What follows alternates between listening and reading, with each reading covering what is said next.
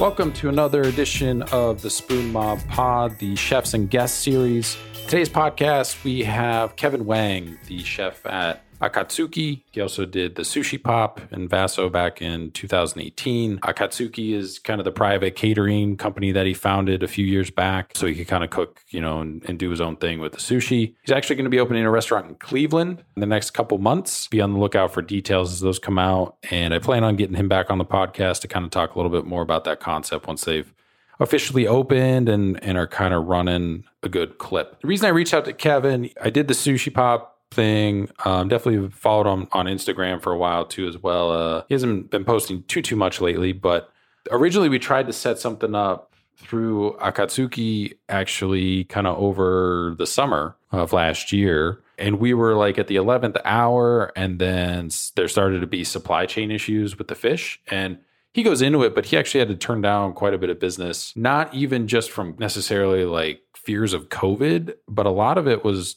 also because of just lack of supply. Before his supplier, they were bringing in fish like 3-4 times a week, and then it went down to one. And so he's not like an exclusive with that supplier. So the supplier is divvying up whatever they get in to all these different chefs. Price increases, odd man out, all that stuff too. So we never were able to get that set up. It doesn't look like we'll be able to probably do it really anytime soon, just because of him opening the restaurant up in Cleveland and working up there. So basically we'll be going up to Cleveland, getting sushi with him up there once the restaurant opens. It's probably a tie between Cleveland and Detroit for kind of the next Airbnb staycation. Just right now, there's not a whole lot of restaurants open, and kind of giving us some time too as well with, Christmas and the New Year's, just because there's going to be spikes in the coronavirus cases. So want to see those go down a bit, as the vaccine gets distributed more widely and everything too as well. So things will hopefully start to look up as the weather starts to break, but hopefully a little bit sooner than that, even if, like February or something, some of these places start opening back up. That'd be really cool just to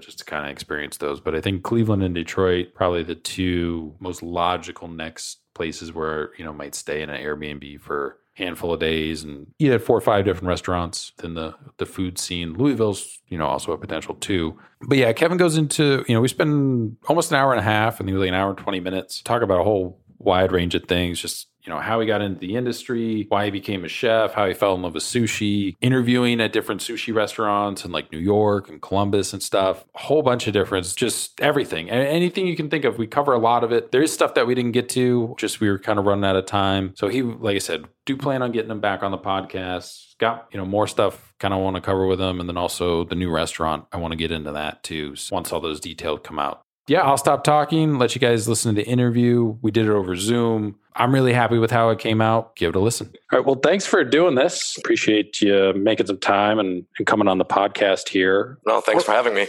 Yeah, one of the reasons I want to have you on, I know we've, kind of talked in the past, and we were working on setting something up, kind of ran into some supply chain issues with coronavirus and everything. So definitely still want to get together at some point in the future once all that, gets resolved and everything. But Absolutely. In the meantime, to have different people in the industry on the podcast and everything, felt it'd be a good time to get you on before stuff kind of starts ramping up for you again. So the first kind of thing that I wanted to touch on, there's not a whole lot of information on a lot of chefs in Columbus, just kind of lacking of general food media, a couple different outlets, but nothing super consistent. So kind of wanted to go into your career thus far. You're from Wadsworth originally, correct? Correct. So that's near the Akron area. So I moved to Wadsworth first time when I was in 4th grade for half a year. I was going to Sacred Heart Middle School in Wadsworth over there.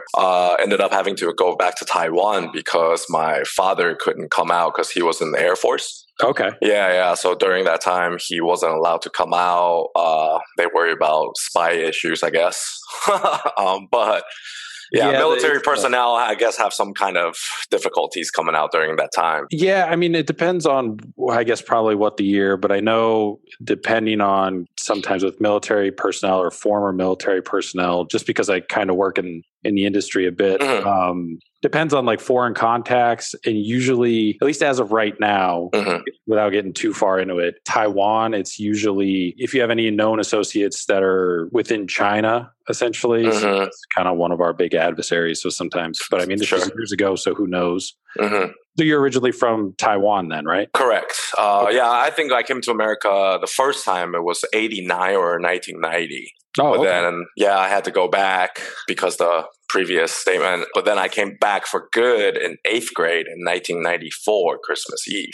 And then you kind of grew up in Wadsworth. And so I spent about 4 to 5 years in Wadsworth, going to high school there. Once graduated high school, I came to Columbus when I was 18, 19 for about a year or two, just to get the feel of the city and stuff like that. Because, my family were originally from Taipei, which is a bigger city. And Wadsworth was, it was nice. It was quiet, but it wasn't what I was used to. After I came to Columbus, I realized that, if I'm staying in Wadsworth, Columbus is where I want to be. But then I went back to Akron area. I actually lived in Cleveland for a couple of years, went to school in ITT, which is funny because they have this whole scheme going on right now for the last couple of years. But anyways, I graduated with computer animation and game art and design, and came back down to Columbus in 2004, decided to come down here because my sister was down here at the time. Yeah, I decided to move back down here to work, to save up some money to go out west because that's where all the computer stuff is at anyways. But then once, I've always been in restaurant industry since I was 14, pretty much when I moved here to the United States the second time. I worked in my aunt and uncle's restaurant, washing dishes. I don't know if I should say this, but back in the days, I was getting paid $10 a day. But family labor is always the best labor. So, right. Yeah, especially for a 14-year-old kid. It took me a whole week to save up enough money to buy my first Super Nintendo game. So I still have that photo, and that was a pretty proud moment in my life. What game was it? What game did you buy? Killer Instinct. Okay. Yeah. It was back when it first came out. So I came down here. So I looked for jobs in restaurant industries because, that's what I always been dealing with. I've always liked cooking and always liked the kitchen environment since I was in high school. Kind of want to start learning cooking back in high school when I used to watch the old Food TV network.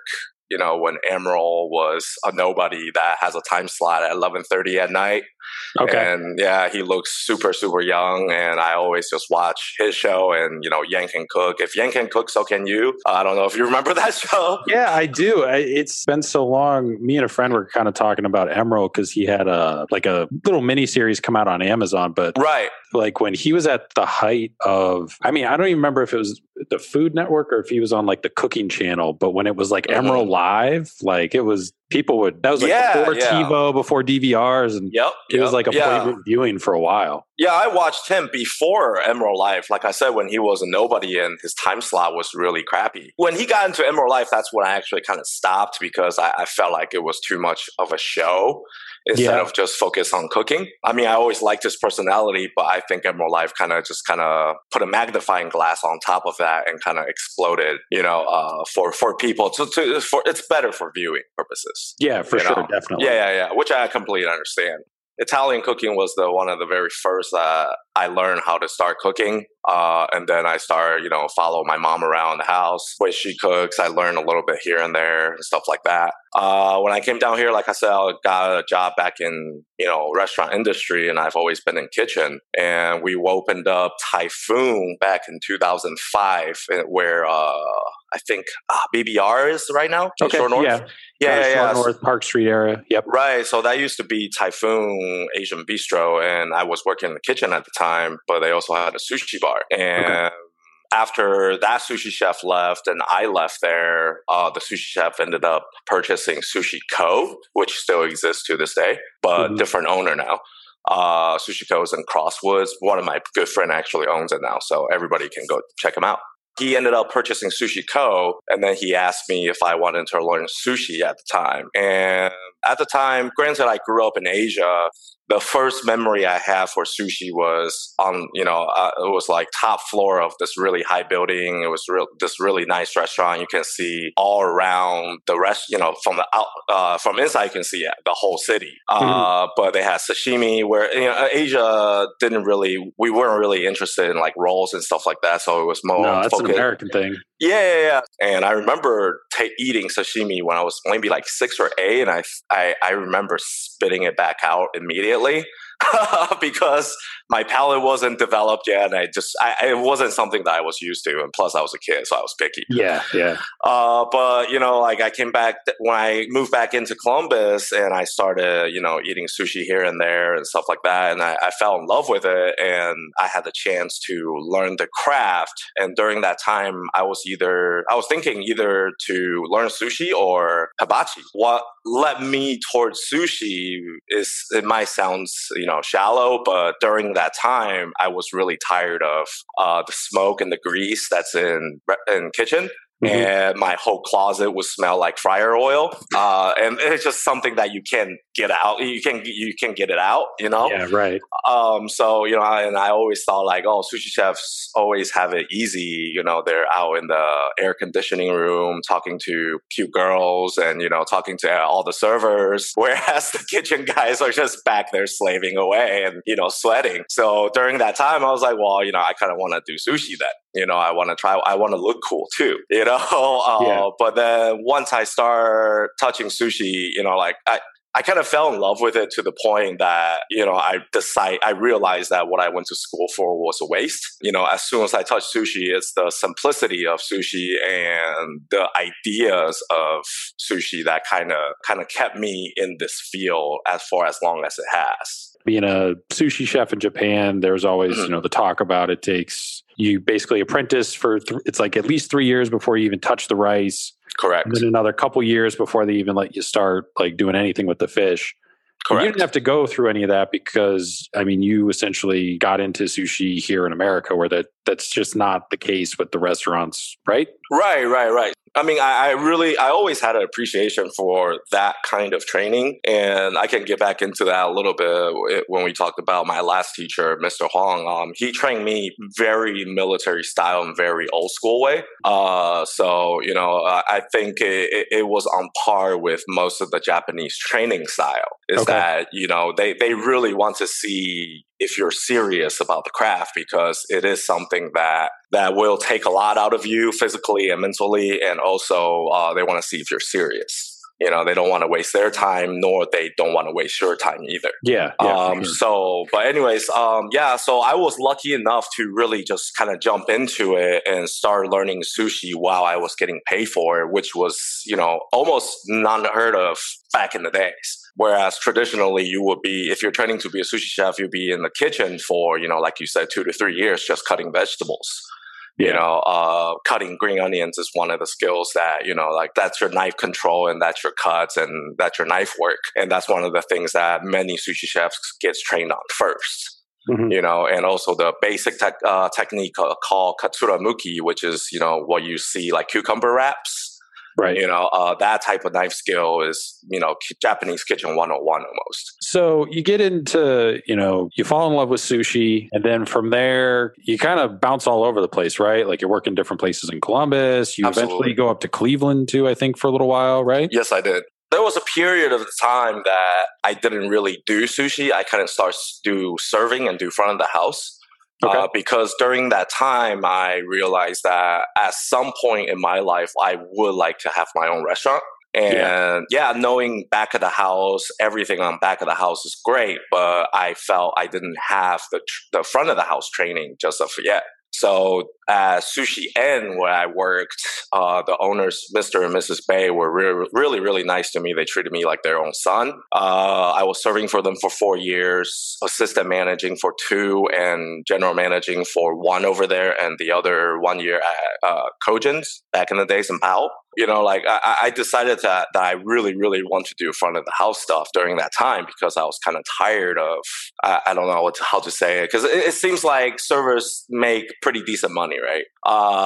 Yeah, because there's a lot of states that have the law where they can't, like, because of tips, can't go to the kitchen staff and everything, which is BS, but it really messes with stuff. Like, they're having problems in California. Oh, really? Because they raised the minimum wage, but they still can't do, the tip disbursement across, both front and back of the house. So now it's like an even greater disparity where they thought by raising the minimum wage, it will kind of, help everybody. But now it's such a drastic difference.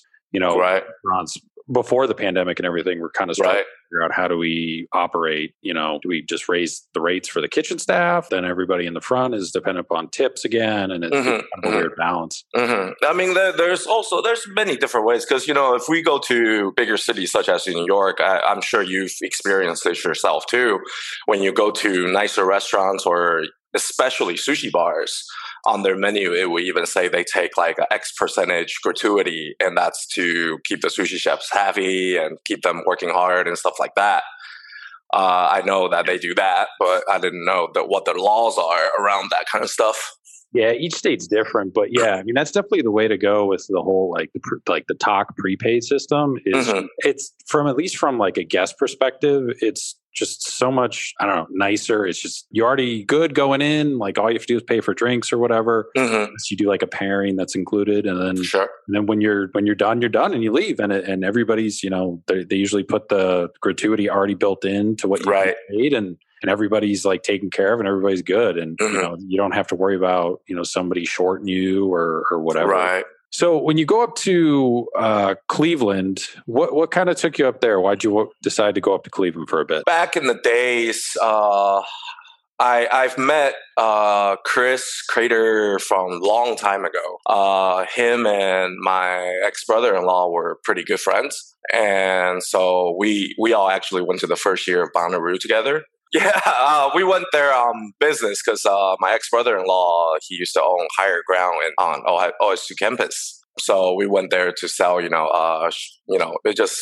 pipes and stuff like that. But that's not relevant. But once we met, we kind of turned into friends, and then he opened up Harvest. And my sister was working there at the time, and my sister ended up having a party at her house in German Village, and I was doing sushi for her party. And Chris was there at the time, and Chris asked me, was like, hey, I didn't know you're doing this. Are you interested in doing something together in the future? And of course, at 27, 28, I was very eager to do so. So I told him, yeah, absolutely. But, obviously all these things take time. So we talked every so often every year. And then when the time finally came, he told me that, hey, we're opening up Salt and Pine. We got all these chefs coming in. I kind of want that to be your stage and your platform to let the Columbus people know you a little bit. And I said, yeah, absolutely. Sign me up. It's so crazy that didn't last longer, Salt and Pine. The amount of chefs that are still, everybody was kind of I feel like everybody who's in that kitchen is basically running their own restaurant now. It's everybody has their own thing going on. Make sense. Yeah, I mean, it's just I'm not gonna badmouth anybody here. So it's just ultimately the direction of the company and the way they ran things did not align with what most of the chefs were there, what they had in mind. With that being said, that's why Andrew left at first, and then I left eventually. And then that it just kind of came crumbling down after that. Right. The bad thing is that, I was really happy for the opportunity, and which I thank Chris for too during our last meeting, was that, no matter what happened during the year that I was working with you, what you said to me at the beginning was very, stuck in my head. It was kind of I was kind of offended by the statement, but the more I think about it, the more I can make sense of it, is that, I should be thankful to have a spot here to do the food that I want to do and give it to the public in Columbus. I thanked them for the opportunity, and because of Salt and Pine, I've met great people, Josiah, Andrew, Silas, everybody there. So, I still talk to every single one of them almost on the weekly basis. That's good. Yeah, that's great. Yeah. I mean, these are really talented and really driven chefs, and that wants to elevate the food scene in Columbus for everybody, and whether it was well received or not, it matters, but to us as chefs is that, Chris really gave us a platform for us to do what we wanted to do and the way we want to do it. And, at the end of the day, I have nothing but good things to say about that. So then you go back to Cleveland. So when I was in Salt and Pine, I think it was a recruiter or somebody. Yeah, it was somebody that I used to work with. He had an interview there, and then he called me and told me about the position because he told me that these guys are trying to open a steakhouse / sushi bar sort of deal. And I told them about you, so you'll probably hear from them soon. I spoke with a owner there, and while I was in Columbus to talk about the job opportunities and stuff like that. So ultimately, the place is called Marble Room. What it was is just, it's a really high-end steak restaurant. They wanted to add it in raw bar and sushi bar for the space. And it used to be an old bank. So, the whole building interior is all marbles. So hence the Marble Room. Right, yeah. So I went up there, kind of lifted my roots, which is something that I didn't really want to do because, like I said, if I want to stay anywhere in Ohio, it would be in Columbus. But I decided that it was a good opportunity. And so my wife and I picked up everything and we kind of just moved up there. And once I was up there, we because they have another project that they're also working on because they just recently during that time purchased the Key Tower in Cleveland. So they wanted to add in a carry-out sushi place in the lobby area in Key Tower. Okay. So I had to oversee that as well, and while working on the Marble Room concept. So once I set up like all the equipment list and concerns for different type of equipments and stuff like that, and to kind of like organize things for them to just so we can execute smoother, they decided to do a tasting because they just got in a new general manager from Dubai. He was recently in Dubai for the last couple of years running a place. So I just made the menu item, which everybody agreed upon previously. And I didn't know it because that was the very first time that I had to do a quote unquote tasting interview. Whereas, like most chefs nowadays, you go for an interview if you're looking for high end positions, they pretty much just tell you to go in the kitchen and give you like 30 minutes to create a dish. Right. Yeah. To make something and then you come out, everybody taste it. I never really had to do that ever in my life because I've always worked for mom and pop shops. And they just, especially with sushi, it's kind of just like, well, if you know what you're doing, you know what you're doing. Yeah, it's pretty. I would imagine it's pretty easy to tell with sushi where you have to like stage for like 2 days or anything. Right. So, but during that time, even the head chef over there, during that time, his name was Alberto. He's not there anymore. He moved back to New Jersey. He told me that you got to wow these people. You got to wow these people, which kind of took me by surprise because I didn't know that was what I needed to do. And so I was just making them menu items.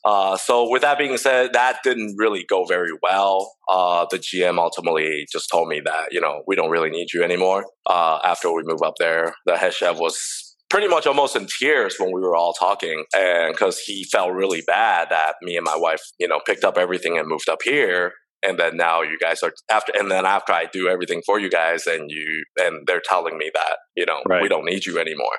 So, that 1 year when I was up in Cleveland, because of that kind of, it hit me really hard. I never really had that kind of letdown ever in my professional life. So, it made me really start thinking what I really need to do in my career, with the experiences that I've had with, bad owners and bad bosses. And then, the industry, the way people that would treat the people that are in the industry.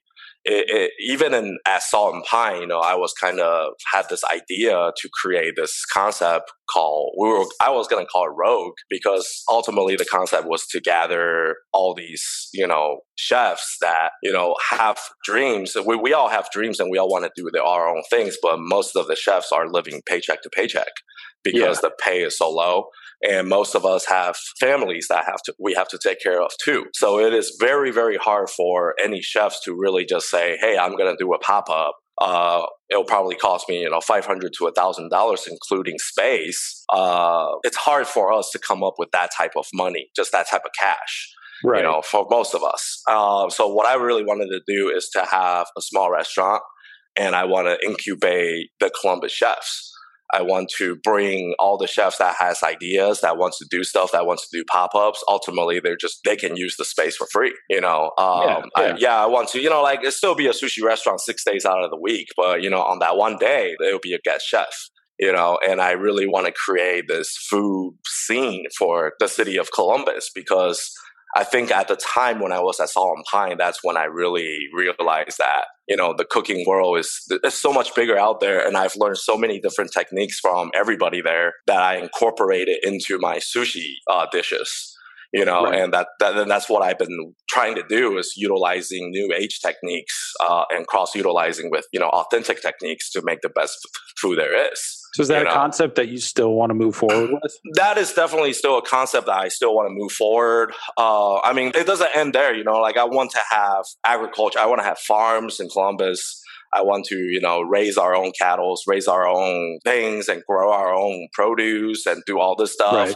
Maybe help out, after school programs and stuff like that.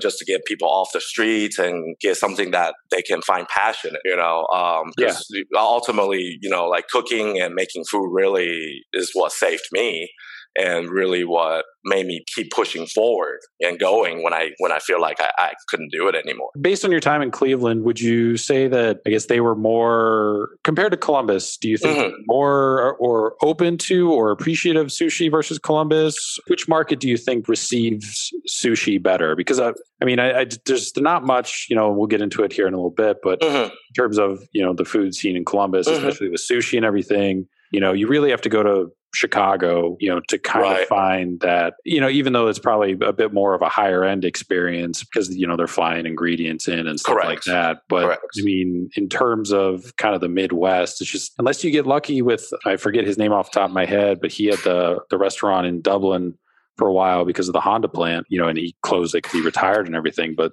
that's just how Columbus got lucky with having. Yeah. So the weird thing I found out is that, Columbus population is about 3 times the size of Cleveland, I believe. Getting further. Yeah, of course. Columbus is, within the last 5-10 years, it blew up like crazy. With a population 3 times the size of Cleveland, when I was down here doing Salt and Pine, my first master, Taishi Noma, he ended up moving to Cleveland, and he called me, I think 3-4 times the first year to tell me to go up there and work with him. So he's this old school, traditional Japanese guy. The first time I met him, I thought he was in the Yakuza, because it was his day off, and he came in with, his white pants and, his shirt, his button-up polo shirt, and he has a shaved head, obviously, and he just looked very, very intimidating to me, and he kind of just looked at me like wondering, oh, who's this kid, but I didn't know he was the head chef there at the time. He was only working part-time, and later I asked him, why do you only work hourly? He said that because they can't afford him full time. So one way or the other, the first time he called me a few times, and they opened up a place called Ginkgo in where's that place called? I forgot what that place is called, but it's in Cleveland. It's in like a more hipster area-ish type of place. It's actually right across the street from Lola's, I think. Oh, so Tremont. Yeah, Tremont. Yeah. So Dante is the owner of the restaurant, and he also owned an Italian restaurant on the first floor, whereas Ginkgo was kind of in the basement. So it was kind of a cool feel. I remember going in there the first time with me and my wife now. We were dating at the time, and we went up there for Valentine's Day, and Noma-san really took care of us. And we, I've always enjoyed working with him. And there's one thing that I remember the most is what he told me at the very beginning after we worked together for about 6 months. You see these sushi chefs that stay at one place forever, right? Do you think it's good? And I was like, well, yeah, I think the owners like that kind of stuff, loyalty and, stability and stuff like that. He's like, yeah, but as a chef, I don't think that's a good idea. And I was like, oh, why?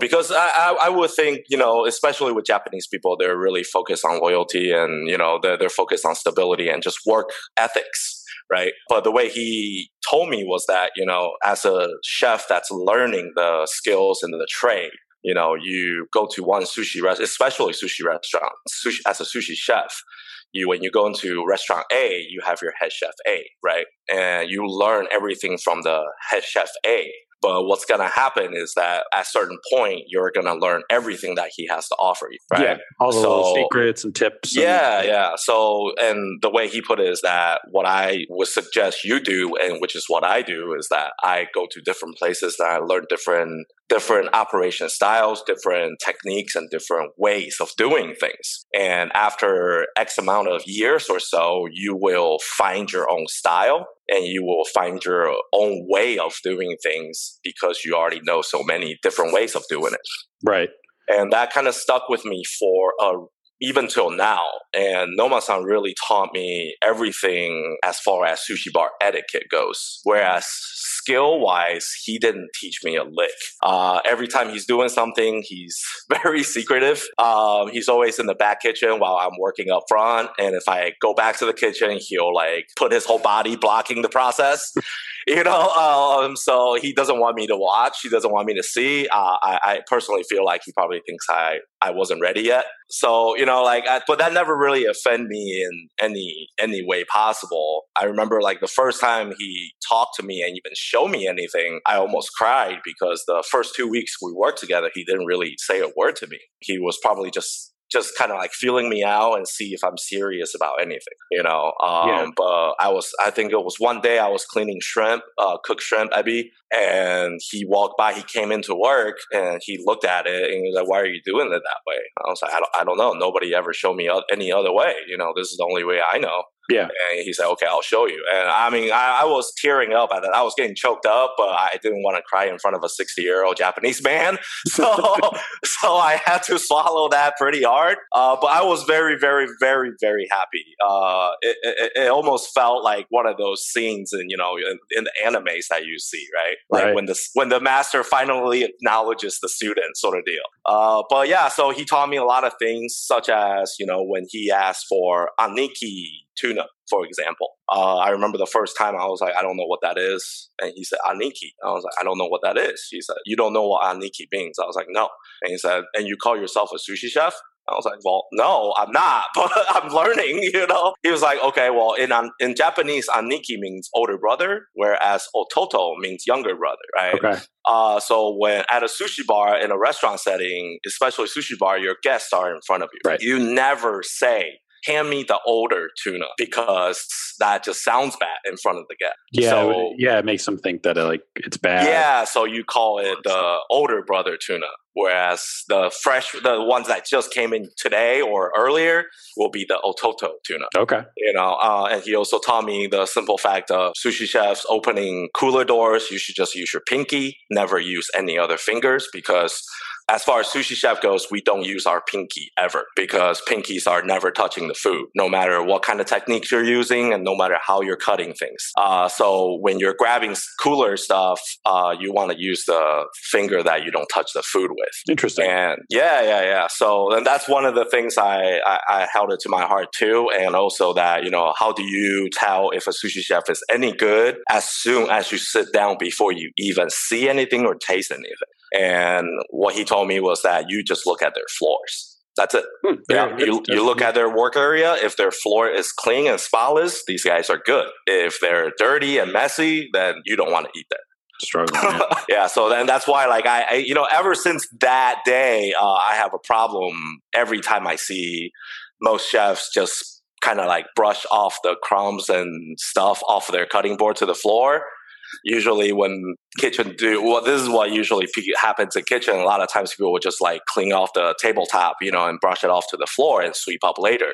Right. Whereas me and how I train people now is that, you have a trash can right there. Why can't you just, wipe everything the thing into your hand and then throw it away? It would be easier that way. You don't have to walk around in trash all day.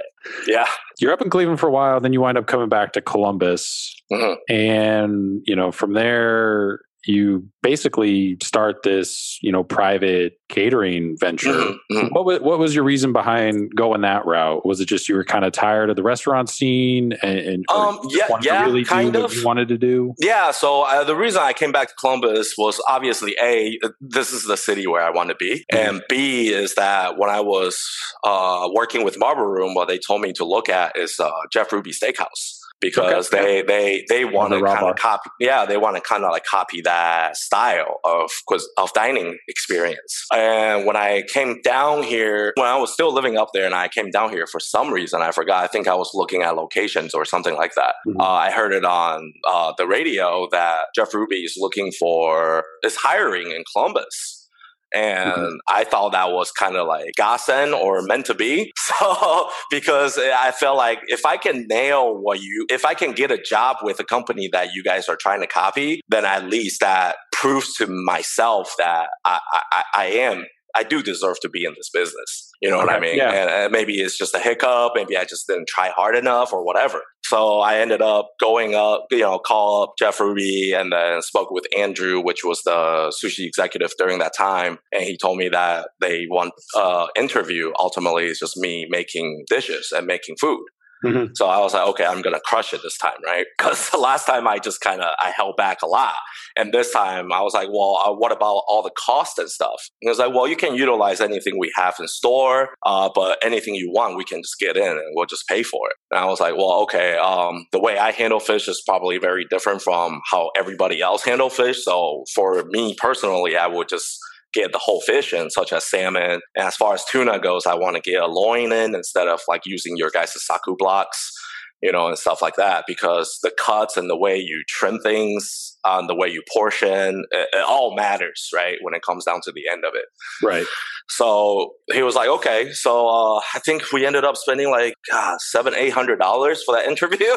Oh, wow. Yeah. Because I was getting, fresh wasabi roux. I was getting toro in. I was getting all kinds of crazy things in. That's not a normal, like, is that a normal thing for a sushi chef then? Like if they're going to do an interview at a place that they would have to bring their own ingredients for the audition or? No. So when I was working with Noma-san in Asian Gourmet in Gahanna, there was a server there. His name was Jordan, and he was going to culinary school during the time, and we became pretty good friends.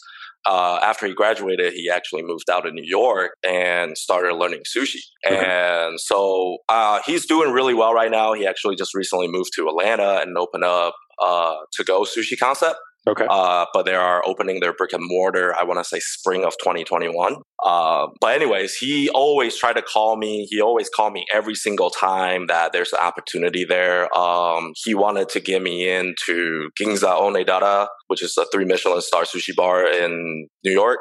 And I think they have multiple locations around the world, right? Yeah.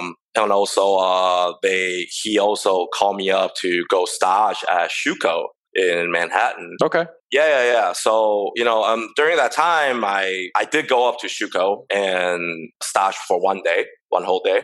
So we got in there around 11 a.m., 10 a.m. And then I got out there at about 10 p.m. So what I had to do was just really watch how everybody worked for that day and see the flow of service. And at the end of the night, the owners just had me, Jimmy was the only one there during that time. He just had me make 5 nigiris, and that's it. Oh, okay. Yeah, and that was all was. And then, because this was like summertime, I want to say last year. Yeah, it was close. It was before summer. It was like spring. And then they wanted to, because they have a place up in Hamptons, and they want to open a sushi bar there for like every single day instead of just the weekends. So they needed a sushi chef over there to handle things. Okay. And they wanted to hire me there, but they also wanted me to work at Shuko on my days off or on my time off. But I asked my buddy then, I was like, well, then where am I going to sleep? If I'm working in Manhattan and you have to go to the Hamptons like 3 days. Yeah. And he was like, well, you can crash on my futons. I was like, dude, man, I'm 40 years old. I can't be crashing on futons anymore. Yeah. If I'm your age, it's a different story. Right. Yeah. So he was like, yeah, I understand. It's okay. So how, when you were doing your, these different interviews, especially with Shuko, how big is there a language barrier with, Japanese versus, because you're not fluent in Japanese, right? No, I'm not. So did you find that there was a big language barrier, or is it most of the chefs, pretty much? No, as far as Shuko goes, the two chef owners that are working there, one is Korean, one's Chinese. Okay, so it doesn't. Jimmy's Korean. Both of them speak fluent English, so it was completely fine. And as far as language barrier goes, it's kind of funny because after you work in a restaurant with older Asian people that don't speak English as well as, a younger generation, mm-hmm. you kind of just know what they're talking about, even if they're just speaking words and not complete sentences. Because you can pick up on mannerisms and different, Right. And that's one thing about chefs is that, you don't have to really say anything to each other. It's like in my interviews nowadays, when I interview people to come on board, I don't really care what it says on your resume, and I don't really care how well you speak and what your experiences are. I just need you to make me a plate, right? I just need you to make me, hosomaki, urumaki, roll with rainbow roll, maybe, 2 sets of sashimi and 4 pieces of nigiri. Right. And from that alone, I can just tell how good you are, because talk is cheap, So you go, you do the interviews there, it doesn't really line up with mm-hmm. kind of where you're at. So you wind up coming back, and you're doing the private catering, which is kind of what you're still doing, right? Obviously coronavirus put on hold. Yep. And then you were supposed to, I think, and I don't know if it fell through or not, but you were supposed to run a sushi bar. I think wasn't it in the Moxie Hotel? Yeah. So it was. So I ended up getting a job with with Town Hall Company. Mm-hmm. So the Mandrake is the rooftop restaurant that they're going to be opening, and ultimately, they wanted me to run that restaurant and potentially expand later on. Mm-hmm. But that everything kind of got put on hold, obviously, due to coronavirus and stuff like that. Yeah. And, I think it was about September or something like that. After not hearing from them for a few months, and that it was about 6 months. Yeah.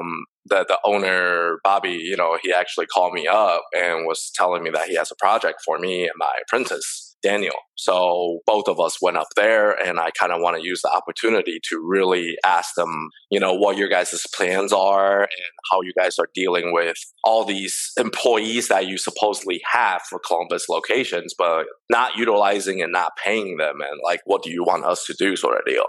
Yeah. So ultimately, we went up there. He wanted to create a sushi concept within Town Hall in Cleveland. And because of Town Hall's dietary restrictions, they're focused on non-GMO, all organic, that kind of stuff, which made my food not taste pretty much not the same and not exactly how I wanted. And so after I worked with him for about 2-3 weeks, in Cleveland, I told him that, hey, this is not for me, and I'm not going to be here forever. Because ultimately I'm supposed to just be here training some people to do sushi, but because I'm not your sushi chef here, I'm your sushi chef in Columbus. But ultimately we parted ways because I just told him that, even when we signed on board, I told him that this is the last company I'll be working with. If this doesn't work out, then I'll just be doing my own things. Yeah. And they understood that. So, we parted ways, mutually, and it was fine. There were no animosity or hard feelings on either end. Yeah. But yeah, so as of right now, I am still working on something. Unfortunately, that something is going to require me to be in Cleveland for the first part of it, which is going to be a year or 2 years. However, it is still my goal to bring the concept back to Columbus, if not create a whole new concept in Columbus. Because I mean, I can tell you that, you know, my dream restaurant really is just a 10-seat sushi bar. Right. It's just me and then the one other person, and our kitchen equipment's behind us. It's just something really small, really quaint.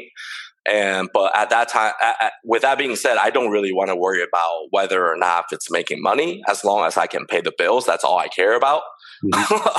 You know, like I said, I think I will die behind a cutting board, and I think that's where I want to die anyways, is with a knife in my hand. But I just want to do this for the rest of my life, and I really just want to keep making sushi forever. But for me not have to worry about income and sales and stuff like that to really live my dream restaurant, which is what my first boss, Mr. and Mrs. Bay at Sushi Ends, told me, is that your first business should always be the moneymaker. And after, it doesn't matter if you enjoy doing it or not, just make sure it makes money. And then once that starts making money, that can be your umbrella to do whatever it is you want to do passion later projects on. And all that Right. So I'm going to take that into action and create this. There's not much I can say right now, but I can definitely announce it in about a month or a month and a half. Yeah. I spoke with my partners a couple of days ago about this. He was like, just let them know. We'll announce it in about a month and a half. Yeah, look forward to some details and where people can find you, and then hopefully, absolutely. Doing, you know, hopefully you'll be able to do, you know, dine in kind of right off the jump, and you know, that'll be pretty awesome. Definitely, definitely come up that way, since I do have family up there anyways. So. Awesome. But yeah, so that's where you're at now. But just kind of, I want to go through just to, you know, kind of circle back around on a couple things. So. Sure. You never went to culinary school, but, you know, you've encountered probably a lot of people that have. I guess, what would your recommendation be for, you know, any younger chef or somebody who wants to get in the profession? Would you recommend they go to culinary school, or do you feel that the in-kitchen, on-the-job training, you know, because you're kind of self-taught to a point, like, do you think that was more beneficial for you, or would be more beneficial for a younger chef coming up now? I think it all really depends on what type of person you are. Mm-hmm. For you to decide to want to be a chef to begin with, is that, you know, they say people learn different ways, right? One is hands-on, and one can learn by just reading and memorize everything. Whereas me, I'm more of a hands-on person. So if I do anything I learn, as soon as I write it down once, I don't forget. So I always write everything down, and I learn everything by doing. So culinary school is great as far as teaching you the proper techniques, and most importantly, teach you the organization and food costing and labor costing, that kind of stuff early. Well, whereas me, I had to learn all that later on in life, once I get to that position, and kind of figure it out on my own, or kind of ask my colleagues for opinions. However, that piece of paper is really, really nice as well. It gets you into a lot of places, right? Yeah. But as far as learning goes, you know, I've seen, you know, all kinds of culinary school graduates. I've seen people that really thrive afterwards and really utilize their education. And I've seen people that are super humble, but super badass in the kitchen. I've seen people that are super, you know, egotistic, super ignorant, but can't do anything in the kitchen. Right. You know, I've seen people that graduate a culinary degree at their top of their class, but can't handle Saturday night service. Right. You know, so it's always a lot different what you learn on paper than when you really put it into action. You know, I think we all learn at this point at 2020 is that, you know, like of all the cooking shows that we watched so far already, is that, you know, it doesn't matter what it sounds like, doesn't matter what your menu looks like or whatever. It's about your execution, right? It's about how you execute your vision and make sure everybody's happy. Yeah. That's the most important. So, and that's one thing I always tell my trainees too, is that, you know, yeah, it's great that you have all these great ideas, but just think about the process of how to assemble this dish when the order comes in. You know, one at a time is okay, but what if you get 20 and then your ticket board is, completely stacked. What are you going to do then? And then you really have to start thinking outside the box a little bit and try to figure out how to do this, because not every restaurant has an avant-garde team, right? Not every restaurant is like Noma has, 20, 30 chefs. That's kind of like maybe not that many. They got more than that. Right. Listen, they were saying, I think there was like a podcast or something I listened to with somebody who used to work there, and it was like they had like 70. Oh, wow. It was basically like two people per almost like two people per, kind of court, like, because they were only doing 15 course things. But it was so labor intensive for some of the stuff that they were doing. Like they had like 70 people. Right. I mean, it's almost like 15 people assembly line all at once. Like it's insane. Yeah. Like one person putting a leaf on a plate and then pass it down, Yeah. I mean, I wish I can have that in my restaurant too, but I don't print money for a living, so I can't do that. Right. And that's one of the things that, I think a lot of the guests really needs to understand is that, when you go to restaurants and dine, you can get sushi anywhere, or you can get, let's say, steak anywhere. But it's about, or you can get like tuna tartare anywhere, but it's about the presentation. It's about the labors that's behind all this stuff that's really coming on to your menu price. Right. And ingredients. Yeah, ingredients, of course. That's something that most people don't understand is like true food costs per ingredients. And like, because people think, well, if, I go to McDonald's, like I can get dinner for under $10. Yeah, but like that's not exactly food. I can also eat dirt for free, right. And that's probably healthier than McDonald's. But, it's just what you want to eat. Yeah. There's not a whole lot of female, sushi chefs, and a lot of that, with the Japanese culture, gender roles in Japanese society, work hours, work conditions. There's kind of slowly, I guess there's, a few more that are coming up. Is that something that you think will probably take off here in America first? Like you'll start to kind of see a wave of female sushi chefs? I'm hoping, because I've told my wife many times about this too. And I always told my apprentice and people that I work with about this too every single time, is that I really would like to train a female sushi chef. If there's a sushi restaurant in Columbus, Ohio that, has a female sushi chef that's not bad looking, and that knows exactly what they're doing. I mean, honestly, I will probably eat there at least twice a week, because it's just something that's not seen as a norm. I don't know if you ever seen the movie Old Boy, the original version. Yeah. Okay. Yeah. So the daughter in the movie, she was doing sushi, and I thought that was the coolest thing ever. And ever since that movie, I was like, oh man, I want to be a female sushi chef, and there are definitely female sushi chefs out there right now. And I know there's one really famous one out in California, I'm hoping that will become a thing. Because I mean, the biggest thing with sushi chefs really is, it's very, very, very labor intensive and time intensive. You're there at the crack of dawn and you're leaving when, the sun's almost coming up, so ultimately that sushi literally just becomes your life, whereas, the whole the documentary Jiro Dreams of Sushi, like when he first started and when his son were kids, they were scared one day because they thought there was a stranger sleeping with mom. Because they never see Jiro, because Jiro's always working. Always working, yeah. Yeah, and that's no joke. And even more so in Japan, where the sushi chef has to wake up, 2-3 o'clock in the morning to go to fish market to pick up stuff, and then go back to the restaurant and prep. Whereas here we have the luxury of people delivering it to us. Yeah. Now don't get me wrong. If I lived by the ocean, I would definitely go to the port every single day morning too, to pick out my own stuff too. But with being in Ohio, it's a little bit harder. Did you ever consider going overseas or going anywhere else, when you were coming up as a chef, or you just always wanted to stay in Ohio? So it might sound cheesy, but it's just, I've learned everything I learned in Ohio, in Columbus. I grew up as a chef and as a person in Columbus. And I mean, yeah, I was in Wadsworth or the North for a few years, but, teenage years, whatever, high school years is just for fun. Right. I really learned the way of the world or whatever, however you want to put it in Columbus, Ohio. And I've met a lot of good people in Columbus, Ohio. So I've always was very determined to stay in Columbus, Ohio. Like I said, if I were to stay in Ohio. However, I did have opportunities to go back to Taiwan to open up restaurants. I decided that wasn't the best move for me just yet, because during that time I wasn't, as far as skill goes, I wasn't at the same level that I am now.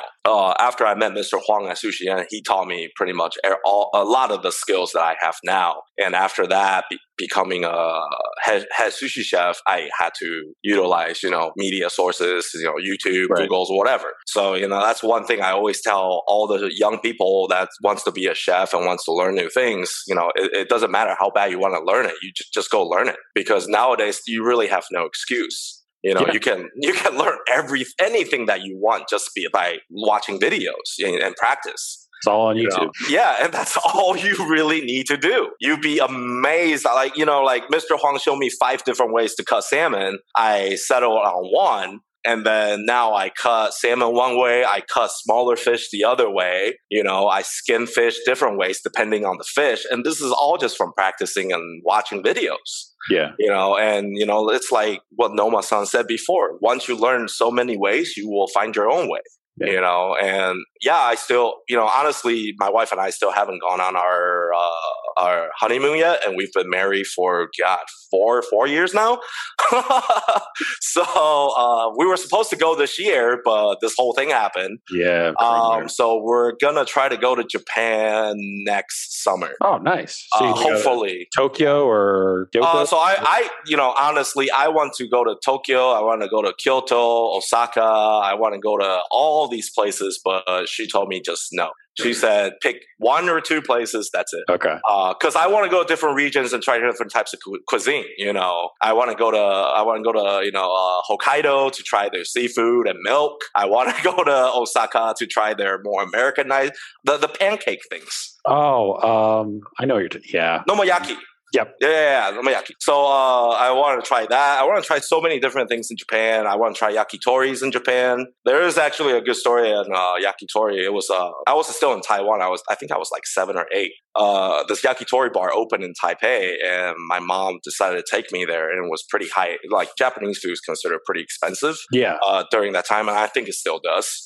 But we went in there, we order, because it was yakitori, so you just order until you can keep ordering until you're full. And I think at the end of the meal, my mom told me to sit here for 30 minutes. And she was going to be right back. And I asked her why. She said she didn't bring enough cash because I ate too much.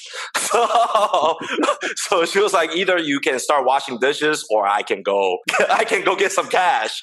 So I just sat there for 30 minutes waiting for my mom to come back to bail me out. But yeah, like yakitori bar is really something that I really want to bring to Columbus as well. I really want to have an izakaya in Columbus. And I think the Columbus general public would really, really embrace that concept. Yeah, I mean, we went to one in Nashville. It was the first one that they ever had. It's called 210 Jack, and it's a popular spot with folks, at least within the industry too, as well, on like Sunday, Monday nights. So yeah, their food looks great. I think Columbus can definitely support. I think I agree. Izakaya bar. Mm-hmm, I agree. And I know we're kind of pushing on time here a little bit, so.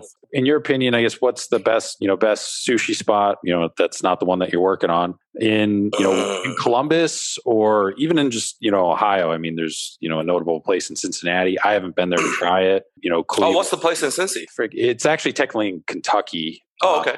I can't remember the name. I'll find the name. Once you find out, let me know. Maybe I'll go check it out. But I guess what would you recommend to people looking for, like myself, who are looking for a good sushi spot, in Columbus or, just Ohio in general? I mean, like I haven't been to every city in Ohio, so I can't really say that there's no good sushi in Ohio. I mean, as far as Columbus goes, a lot of, it's the one thing I always tell my customers is that, Yeah, I used to believe in authenticity. I used to believe in traditional techniques and stuff like that, Edomai style sushi. And I held myself pretty high up there because I felt like I didn't want to do California rolls anymore. I don't want to make, rainbow rolls anymore. I just want to make real sushi. Yeah. But at the end of the day is that it's what you got to know your audience, right? So at the end of the day, because people always ask me too, is like, what's the right way of eating this? And I always tell them, it's your food. You pay for it. You can eat it however you want. You can break it all apart if you like.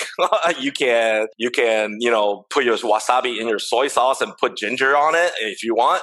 Whatever tastes good to you, eat it your way. But traditionally, it's eaten a certain way. Right. And I educate them the right way to do so. However, as far as what sushi restaurants that my wife and I go to, honestly, man, we don't. And I'm not saying that. That's not saying that there's no good sushi bars. I need something, man. I can't, man. I mean, maybe right now. I need something. Yeah, I mean, maybe Sushi N. If Mr. Huang is working, he should be the head chef if he's still there. But just sit in front of him. He knows what he's doing. He taught me a lot of stuff. And one thing, there's one point that I really want to bring up is that, the biggest reason for me to really want to do my private dining and really push towards opening my own place and elevate the sushi game in Columbus even more so than before was a restaurant that I went to interview at. I will not name names here, but I went to interview for the restaurant. I know what you're talking about because you told me this story. Oh, did you? Okay. Yeah, I'll tell your. I won't mention the name either. I won't mention the name. Yeah. So, when I went into the interview, they asked me to make a rainbow roll, 2 nigiris, 3-piece sashimi, hosomaki and urumaki, right? The head chef was there at the time. Rainbow rolls, you need fish for toppings. So I asked the head chef for a piece of it, for, fish to put on top.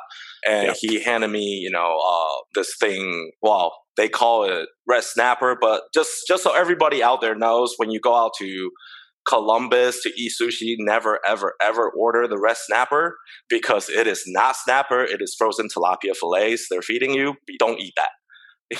That is not red snapper. Red snapper does not cost $2.75 a piece. It costs a lot more than that. But anyways, so usually when you cut fish, at the end of it, you have a triangular piece.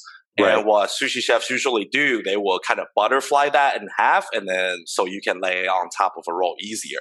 Whereas the chef kind of just look at the fish, put it on the cutting board, and pound his fist onto it and made it flat.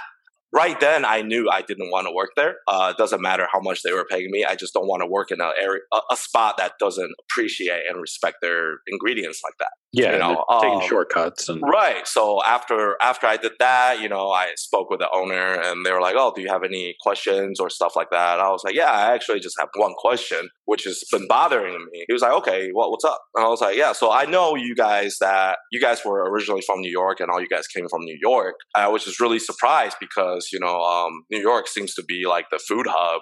There's so many good sushi restaurants in New York. So for any aspiring chef or aspiring sushi restaurant owner, I would think you want to be established in a city that's known for their sushi, as far as America goes. And what he told me ultimately just kind of rubbed me the wrong way, very much so, is that the New York standards were too high. So that's why we decided to come to Columbus. So what that meant to me is that you think Columbus eaters do not have standards as far as sushi goes. Right. And you think Columbus people are just country folks and don't know any better, and you can just sell them whatever you want and call it sushi, which is everything that I've been working against for the last 5 years. Yeah. So once he said that, I told him, I was like, okay, well, thank you for the opportunity, but I don't think I'll be working here. And that's when I really push forward to open up my Akatsuki Sushi private dining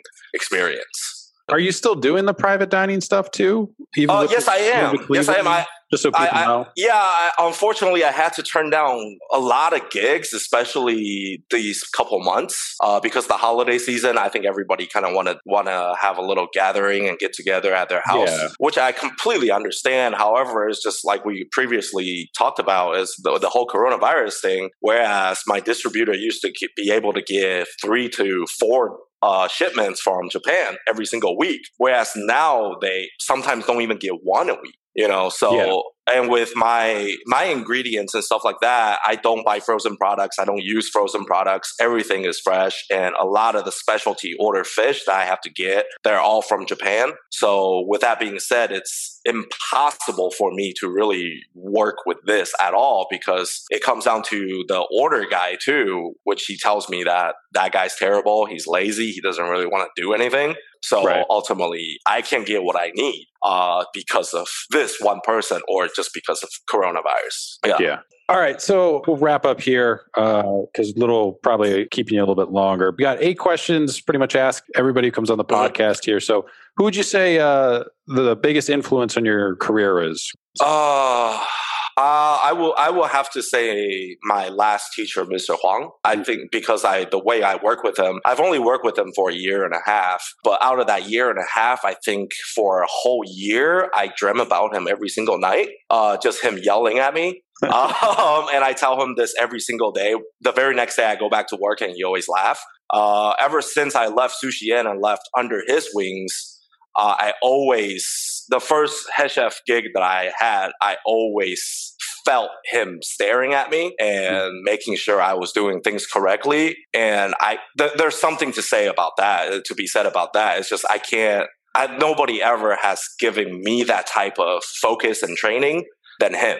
And for me to be still seeing his shadows right next to me every time I do sushi, I think that will have to count as the biggest influence.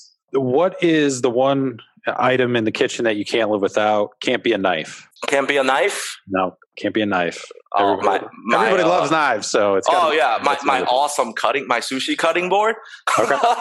Yeah, because I even use that at home too. So. What's a Columbus restaurant that you'd recommend that's not your own? I mean, I know you're going up to Cleveland, but I would recommend. It's not a restaurant, but it's a private dining club. I would recommend Roy's Ave Supper Club, and it's ran by my friend Andrew Smith. So everybody should definitely check him out. What's one spot in Cleveland since you're going up there? Pho Li, in this broken down Chinatown in the middle of this broken down Chinese shopping center. It's called Pho Li? Called Pho Li. It is the best pho that you can find, that I found so far between Columbus and Cleveland. Okay. Yeah. Bucket list travel destination, I think that's probably Japan for you, right? Yeah, I kind of want to hit all Asia though. Korea, Singapore, Thailand, Vietnam. For some reason, I really want to go to Scotland and Ireland too. I've only seen pictures, and I kind of just want to visit the scenery. What's like the restaurant that you're looking, most forward to for your upcoming trip to Japan there? I think it's just any sushi restaurants that I go. I kind of want to get in with Jiro's restaurant too, but I think it's a little too late. I kind of want to see what quote unquote real sushi tastes like. Yeah. That's definitely something that's going to be pretty awesome. So, what's the craziest thing you've seen happen in a restaurant while you're working? for safer work, or no, just you're in the restaurant, you're in the kitchen, and then it was just a wild. I'll just say from my personal experience. I won't throw anybody under the bus here. I'll just say what happened to me then. It was when I was working at Sushi Inn under Mr. Huang. It was a Saturday night, 7:30, 8 o'clock. We were getting super busy. I just got done with an order. I turned and I accidentally hit my knife. So my knife started falling onto the floor, but unfortunately it hit my leg. So it went into my thigh and it fell out. Mr. Huang looked at me and asked me if I was okay. And I told him, yeah, it's fine. I think it was the adrenaline that was going because I was slammed. So I didn't really feel anything then. But, within 5 minutes later, after, I took the knife back to the kitchen and I got a new knife, I started feeling my legs start getting wet. So So I told Mr. Huang, I was like, hey, my leg's a little wet and I don't know why. I think I need to go check it out. So my friend, which was the owner at that time, Diana, she went to the back and I was in the back and I had to like pull my pants down so she can look at it. And ultimately there was just a chunk of flesh missing. Mm. And what we did was she just kind of kneeled down and patched me up. She put, bandage around it. And I went back to work, and that was it. Did you have to get stitches after? No stitches. So later that night, I went back home. That was when both my parents were still here. They came to visit me. And so, I told them, hey, I got this wound. I think we need to take care of it. My dad took a look at it. And so I was sitting on my computer chair while my dad was sitting on another chair. And then as soon as I pulled down my pants and I saw the wound, I guess I passed out. Because my girlfriend, at the time, my wife now was there too. What happened was like, I guess I pulled down my pants and then I kind of woke up and I saw my wife crying and my dad was about to cry. They were like, yeah, you just blacked out. We thought you died. I was like, that would be the weakest way to go, man. It's just like dying from passing out. But ultimately we put a like artificial, they have this thing called like AI, like artificial skin or something like that. But it's pretty amazing. So you just put the whole pad over it and it's waterproof and eventually it'll suck out all the bacteria and you just change that every so often. And then it just healed up. And I still have a wound. I still have a scar from it, but that's about it. Right. Yeah. What's your food or drink guilty pleasure? Can be alcohol, doesn't have to be. Yeah, I don't drink. So there goes that. A lot of chefs don't. So that's why I throw that in there. My guilty pleasure is eating late. I think that's my biggest downfall. Because as chefs, we, our adrenaline is usually pumping until like 12:30, 1 o'clock. Yeah. So when we get home, and that's usually what time we eat dinner as well. Not too many chefs, because when you guys are eating, we're working. So, right. Those pictures that everybody's been posting nowadays that a chef eating out of a pot, squatting down. It's actually kind of funny because when I worked at Salt and Pine, I had a picture of me. It was just me eating straight out of the pot, sitting on a crate, So it's true. And so like even now after almost a whole year of quarantine and just staying indoors, I still have problem going to sleep early. I still can't go to bed before 1 or 2 o'clock. What I told my wife is that I don't want to get used to going to bed like you do, like at 9:30 or 10 o'clock. And then once I have to start working, then I'm not going to have energy for that. Right. But that leads to the problem of me eating like right before I go to sleep or just snacking on things while I'm watching TV. And that's my biggest issue. I know if I cut that out of my life, I can lose like 30 pounds, but hey, man. Speaking to everybody right now because of coronavirus. It's like, right. It does. But yeah, I mean, some people are just wired differently. Like my wife, she'll have nights when she's doing some work stuff and she can just roll till she's like, I think I work better like if I'm working like really late at night. Yeah, that's how I am. What's the one thing like that you've ever cooked, created, like the favorite thing so far that the favorite dish that you've ever made so far? I think during Salt and Pine years, I think the hamachi tataki that I did, I was really proud of that. Mm-hmm. I utilized a lot of the techniques that I learned from different masters and also from self-study to create that dish. The miso ponzu was on point. I remember the first time I gave that dish to Chef Andrew when we were both at Salt and Pine. He ate the whole plate and then he picked up the bowl and drank the sauce, and that to me, I almost cried also again, and because to me, like, he's kind of like this, kind of more well-known chef in Columbus, and for him to really appreciate the food that I make for the very first time, that really, really put me in a good place. So I would think that dish is definitely something that I'm very proud of. Final question here. What's your favorite Anthony Bourdain episode? Could be a moment, scene from the show. We do a podcast here that we just kind of rewatch. We're rewatching the parts unknown episodes and kind of doing a podcast with them. So what's your favorite memory? I think my favorite memory is just him as a person and as a professional, really. It's not really any special moments. I mean, of course, when he visits Taiwan, I watch the episodes many, many, many times, just because I'm familiar with the food and I enjoy it.